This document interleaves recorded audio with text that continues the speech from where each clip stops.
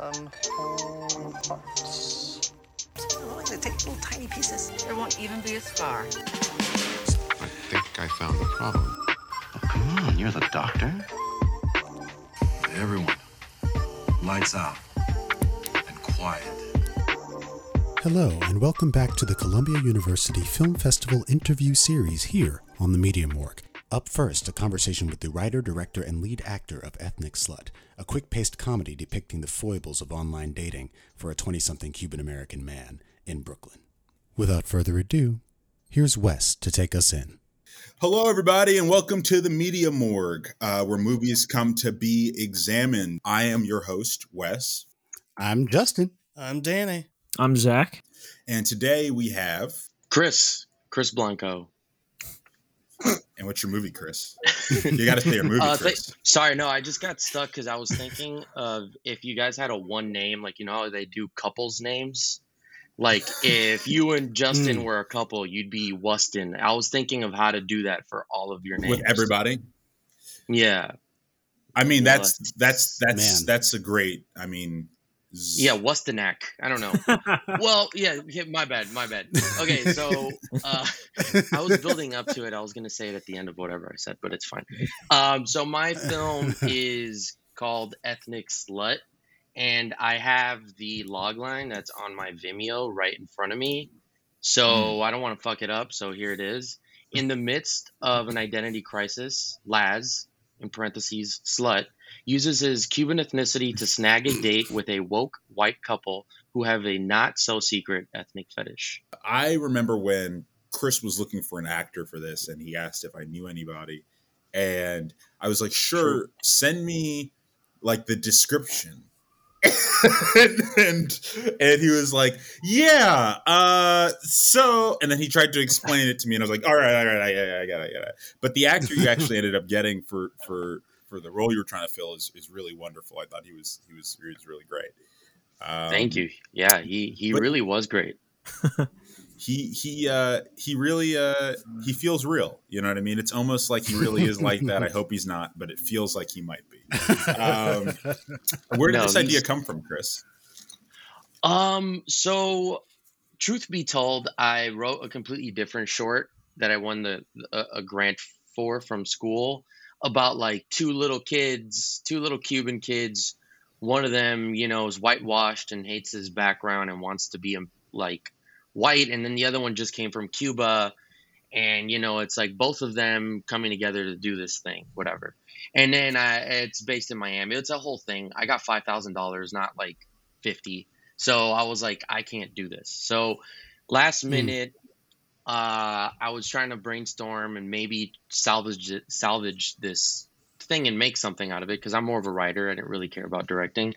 And our mentor, Blair Singer, me and Wes were in the same thesis class. That's our boy. And he was like, write something that you're in. That's like your thing. It's your wheelhouse. You're not going to maybe get to direct something for a long time or ever. So just do the yeah. Blair's he's a real positive. That sounds like him. That sounds like him. He believes in me, and he was like, "Be in your thing." And you know, I started thinking, and then I've made a lot of new friends, and it's introduced me to a lot of new worlds here in Brooklyn, and it got me thinking about how boring and like bland I am as an individual. So I decided to make fun of that. Well, you're not bland as an individual, Chris. And Thank you. I'm sure these guys have filmmaking questions as well. But, you know, it's funny you say you're not really a director because watching this, you know, a lot of the films are visually distinct in the way of like some of them are shot on film, some of them have interesting color palettes. But in terms of the film language that you're using, there's no other film that I've seen since maybe like The African Desperate, which came out like early last year, that like looks like your film. And where did you come up with that? Like where did the idea to kind of almost turn the film into like a social media board where you would be writing on the actual frames and stuff? To be honest, I was like, I want to make this Well, I mean, so there's an app at the center of this thing. So I was like, I don't want to just have him on his phone because that's boring and nobody wants to see that. And I was very tempted to do that, but then I thought, oh, why not just bring that? I could do whatever I want if I'm directing this thing. Why not just have it be in front of him and then figure it out in post? It was also the need to have like something to differentiate my film. Also, like I wanted to have a thing, so I'm like, okay, let's stylize it. Let's be in this guy's head, like for real. Yeah. So that's really where it came from, because it's like so rooted in this one guy and the way that he's seeing everything at all times and what he's feeling and stuff. Yeah, the style definitely comes through. One of the things that struck me immediately is how bright everything is. There's really no, and I mean, the movie looks great, and I think that also pays dividends at the end in that whole obviously very awkward, sexual encounter where it's like usually we like to see we turn down the lights, if not off, when we're sometimes to set the mood, right? We set an atmosphere of kind of like dimness, but I think by keeping everything like very bright and like there's no hiding, there's no shadows, like you're forced to experience how painful this is for Laz, and how awkward the whole thing is, and I think it's awesome. That was one of the visual aspects that really struck me. I also want to say, like, at the risk of exposing myself, in my own time on dating apps, I thought this was such an interesting angle because it can kind of feel like you are missing out on something if like you're reading people's descriptions and they're like no straight cis men or whatever, like that was an interesting angle to come at it with, and then to have this character who finds a way or tries to find a way to kind of game the game, to game the system by, getting the nose ring and just deciding, all right, let me turn up this Cuban aspect of myself. I'm not going to ask you if this comes from a real experience or anything, but I did want to, I'll never tell. But I did want to commend you on the visual language and how I think it complements what the story is saying. I think it's dope. Thank you. Piggyback on that mention of the sex scene, Justin. I think watching this short is kind of a great foil to the sex scene discourse that you see all the time on social media about how we should do away with them, and they never add anything, right?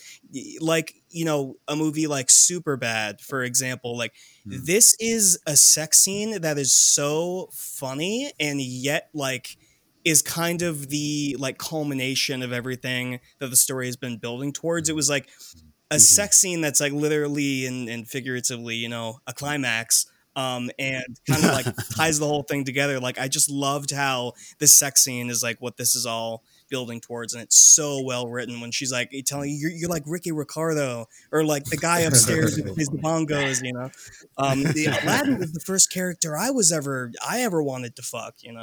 God, this screenplay is really, really funny. I just have to say.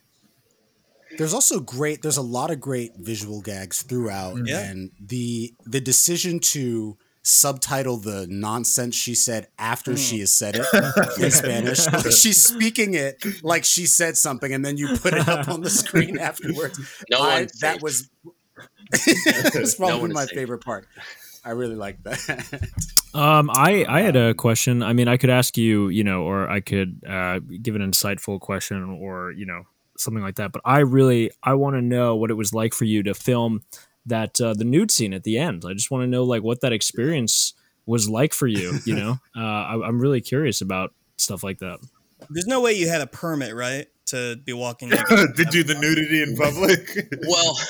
Well, here's the thing. So I didn't start off that pun intended ballsy, right? Like I had like gotten this nude underwear, but most nude underwear are like a much lighter tone than I am, right? So like I put the thing on and it looked weird on camera. We had planned to like have it blur out, but then the blur didn't blur like soon enough, so you'd see still too much, and then peer pressure. My friends were like, "You gotta show your ass. You have You to just show gotta your do ass." it.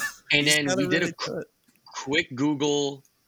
As long as I wasn't completely nude, partial nudity on the streets of New York City is legal, which Nice. is probably explains Man. a lot of what you see during the summer on the Right. on the You sidewalk. hear that? You hear that, Justin?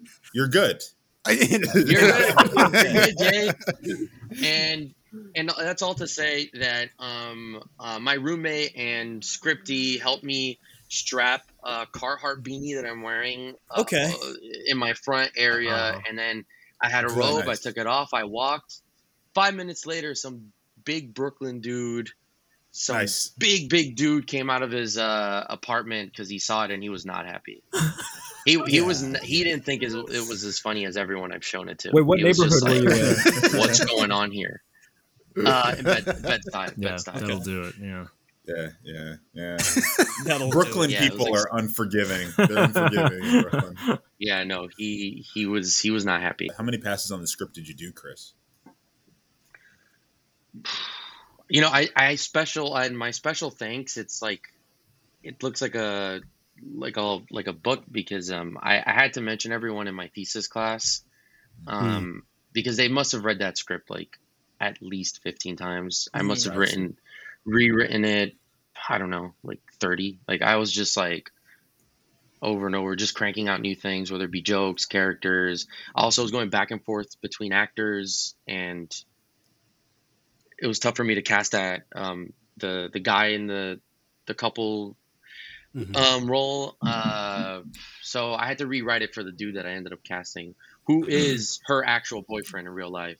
Oh wow! Which I figured she was slipping him some tongue that felt like there was just like more than necessary, like for us two strangers. And I was like, I think they're. I did look her up, and I found like she's pretty big. Like she has quite a following on Instagram, and I think she does stand up comedy, right? And does a lot of things with him. Yeah, and that's like a thing they do now. But her whole thing was like dating comedy. You know, that was like her gimmick. And I wrote it with her in mind because I knew I wanted to write.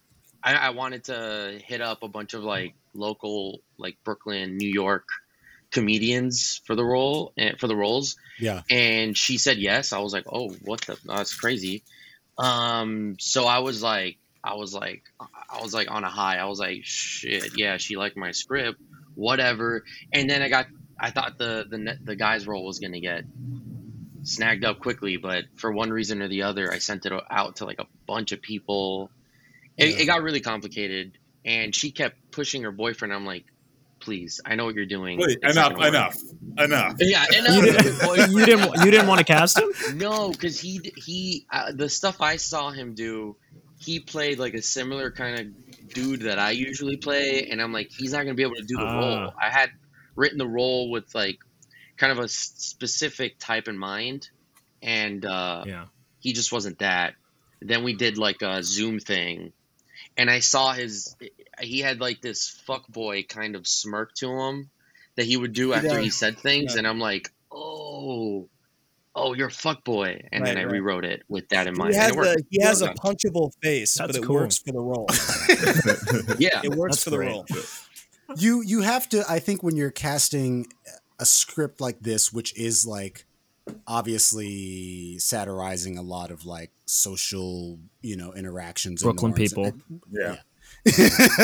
You have we can be honest. You have to find someone who's game to be the butt of the joke, right? And I think I imagine that's part of the challenge as well when it comes to casting. But I think everyone, even down to like the bartender and your first date in the movie, everyone just seemed keyed in, and so good, and they got it. They're all great. They're like really good, and Jenny and Eric just like absolutely killed it. Also, shout out to a filmmaker we've already interviewed, Felix Von Kahn. Yeah, no, I noticed noticed background him. of one of the. The background of one of the shots. I also noticed in that shot he's there's like a Howard Ratner like cut out from Uncut Gems in the background.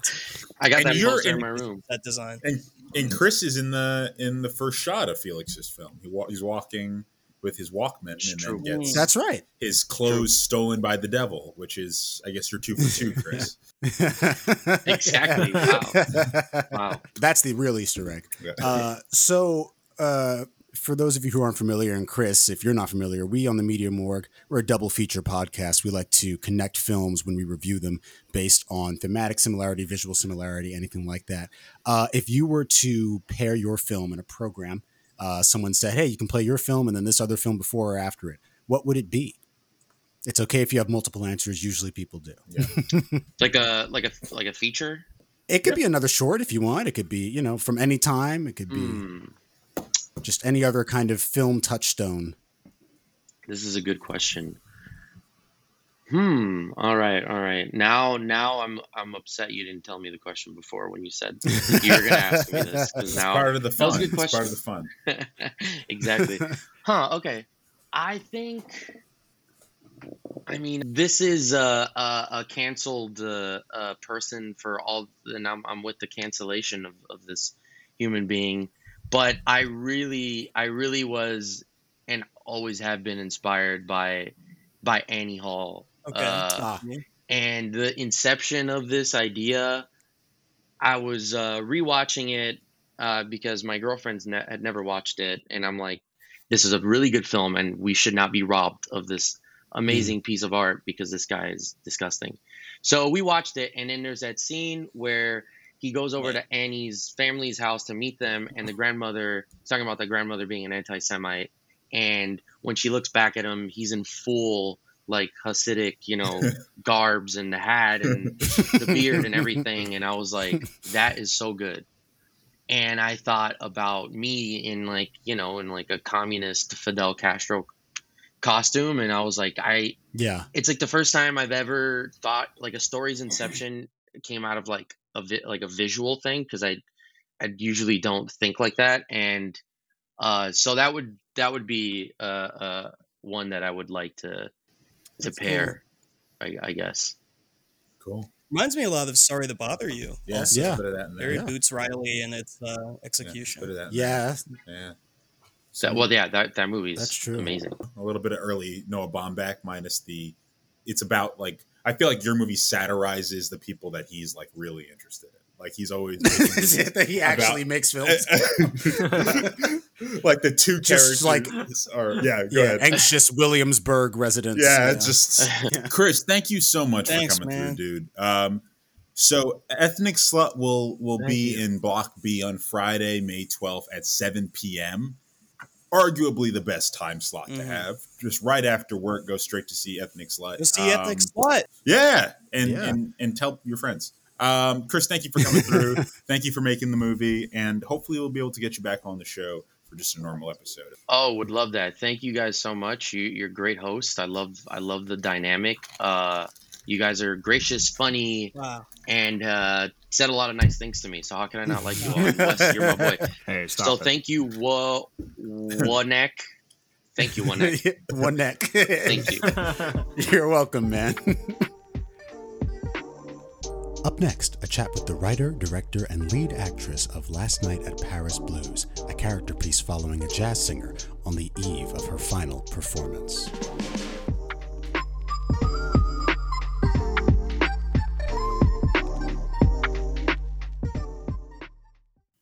And today our guest is Fanny de la Chica. And you are the director of Last Night at Paris Blues. And could you give us a brief description of your movie? So the movie is about a Latino Hispanic singer, flamenco jazz singer, that she is a little alcoholic, and in the last day of her performance at Paris Blues, she needs to decide between love or her career as a singer. Amazing. And just right off the bat, I we're Harlem residents, Justin and and I've certainly seen the Paris Blues before, but how did you get to film in that location? Was it you film in the day and you day for night? Like, how did that go? Like, first of all, it was a process to film there, because I became kind of part of the community at Paris Blues. Wow. So I used to go by myself, and I had a very good relationship with the waitress. Gotcha. She was from, well, she's alive, but Paris Blues is closed.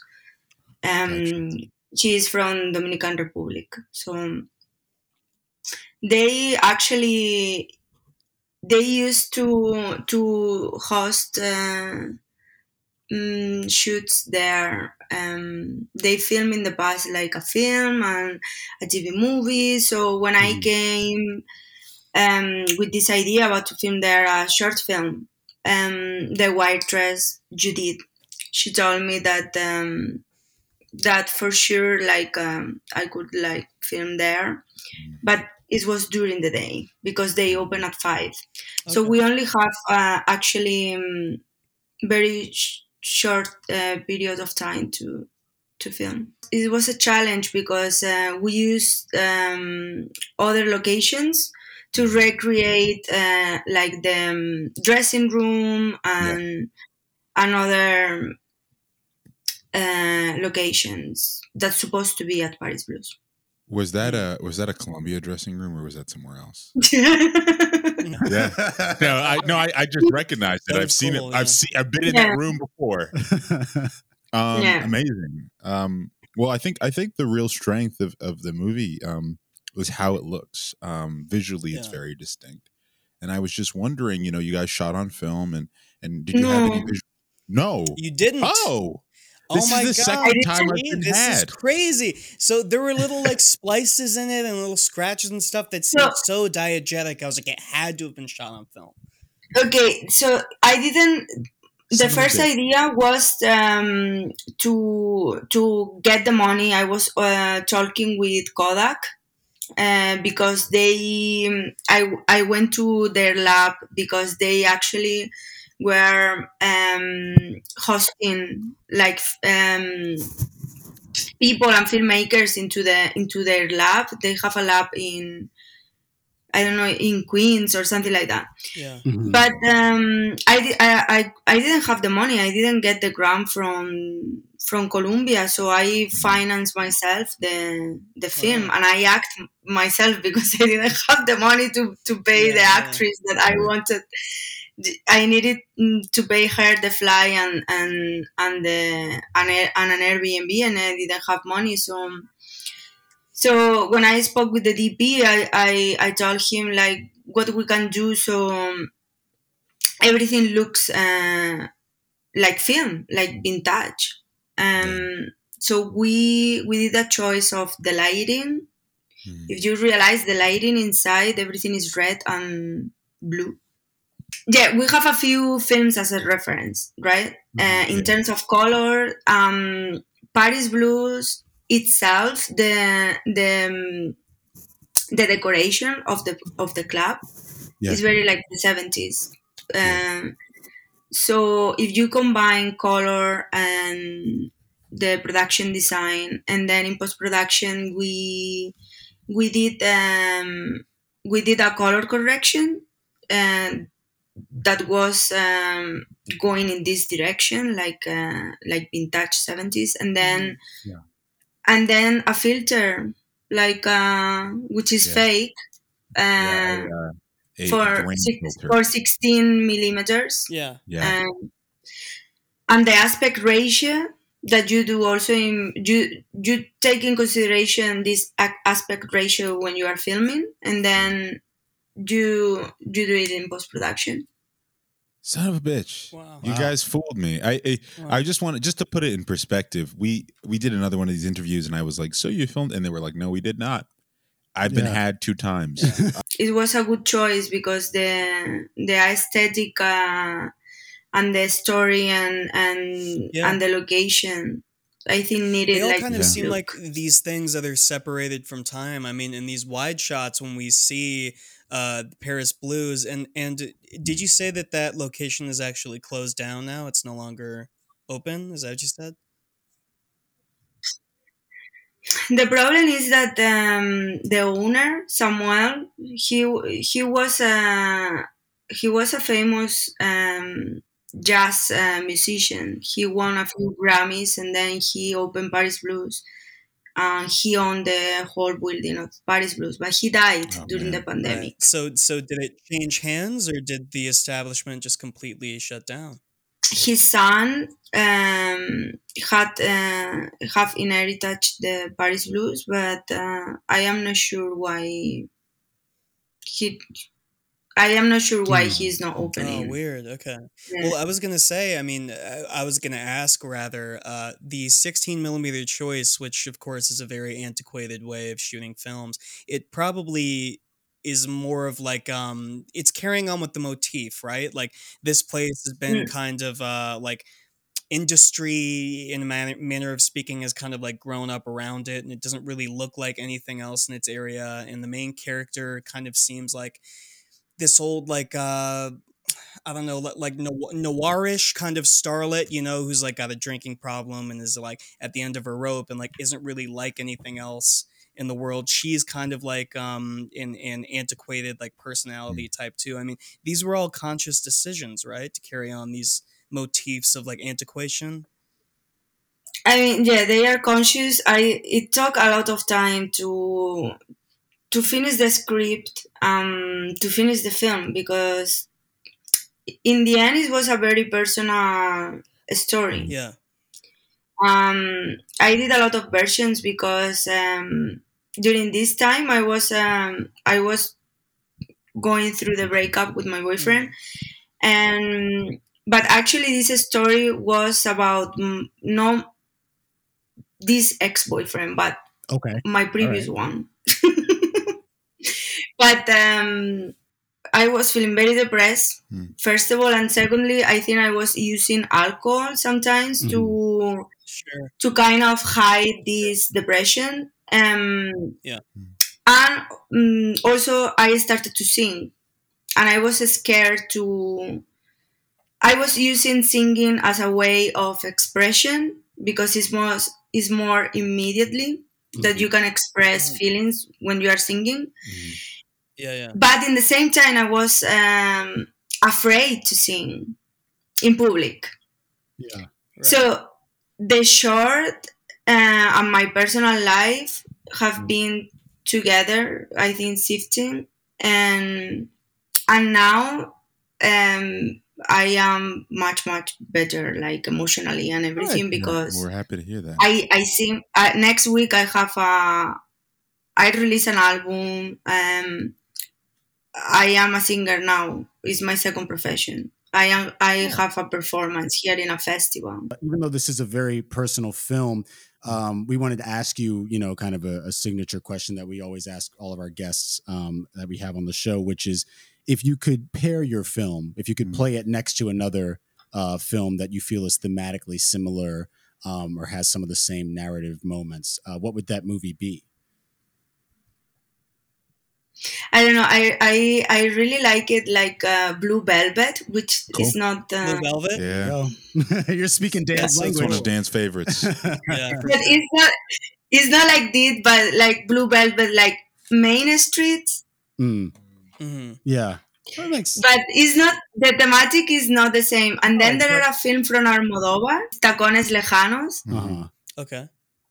Cool. You know, like these kind of films that you have a singer as a main character, or a person that work like performing, or is an actress and she's all over the place. She's kind of wrapped up in mystique, right? Like there's kind of like a grand mystery around her. Yeah, I was That's wondering so about cool. Almodóvar. I definitely picked up on that, so it's good to hear you say it. Well, Fanny, thanks for coming in. We know Thank it's you so late much. in Spain, and So You were the we best. appreciate you calling in. Thank you It was so great much, talking Fanny. with you. I mean, that Thank you. was incredible, and thank you for your film. Yeah. it was brilliant. Thank you. I hope you like it. This has been another entry in our Columbia University Film Festival interview series. Thank you very much for listening. We hope you enjoy what you heard. There'll be more of these on our feed, so please check them all out and give these filmmakers the attention they deserve. Also, feel free to peruse our mainline episodes. There's always something to see inside the morgue. Leave a rate and review wherever you get the show. We greatly appreciate it. Till next time.